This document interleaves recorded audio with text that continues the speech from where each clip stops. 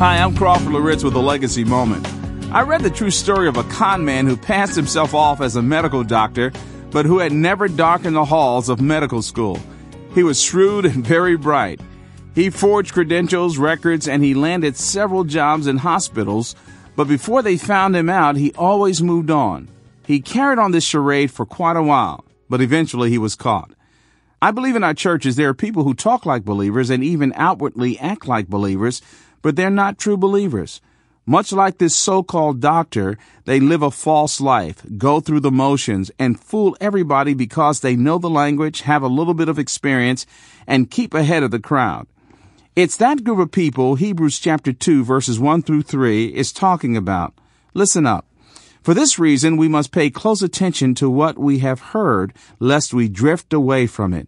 For if the word spoken through angels proved unalterable, and every transgression and disobedience received a just recompense, how shall we escape if we neglect so great a salvation? The author is warning us here that God judges sin and disobedience. It's not the outward image he looks at. He looks at the condition of the heart. This leads to another warning. The unrepentant will not escape. When he asks, how shall we escape if we neglect so great a salvation? The neglecting of the salvation, from my understanding of the text, has to do with not yielding to that which we have been exposed, what we know.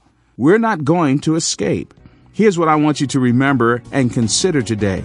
Do you have a real, legitimate relationship with Jesus Christ?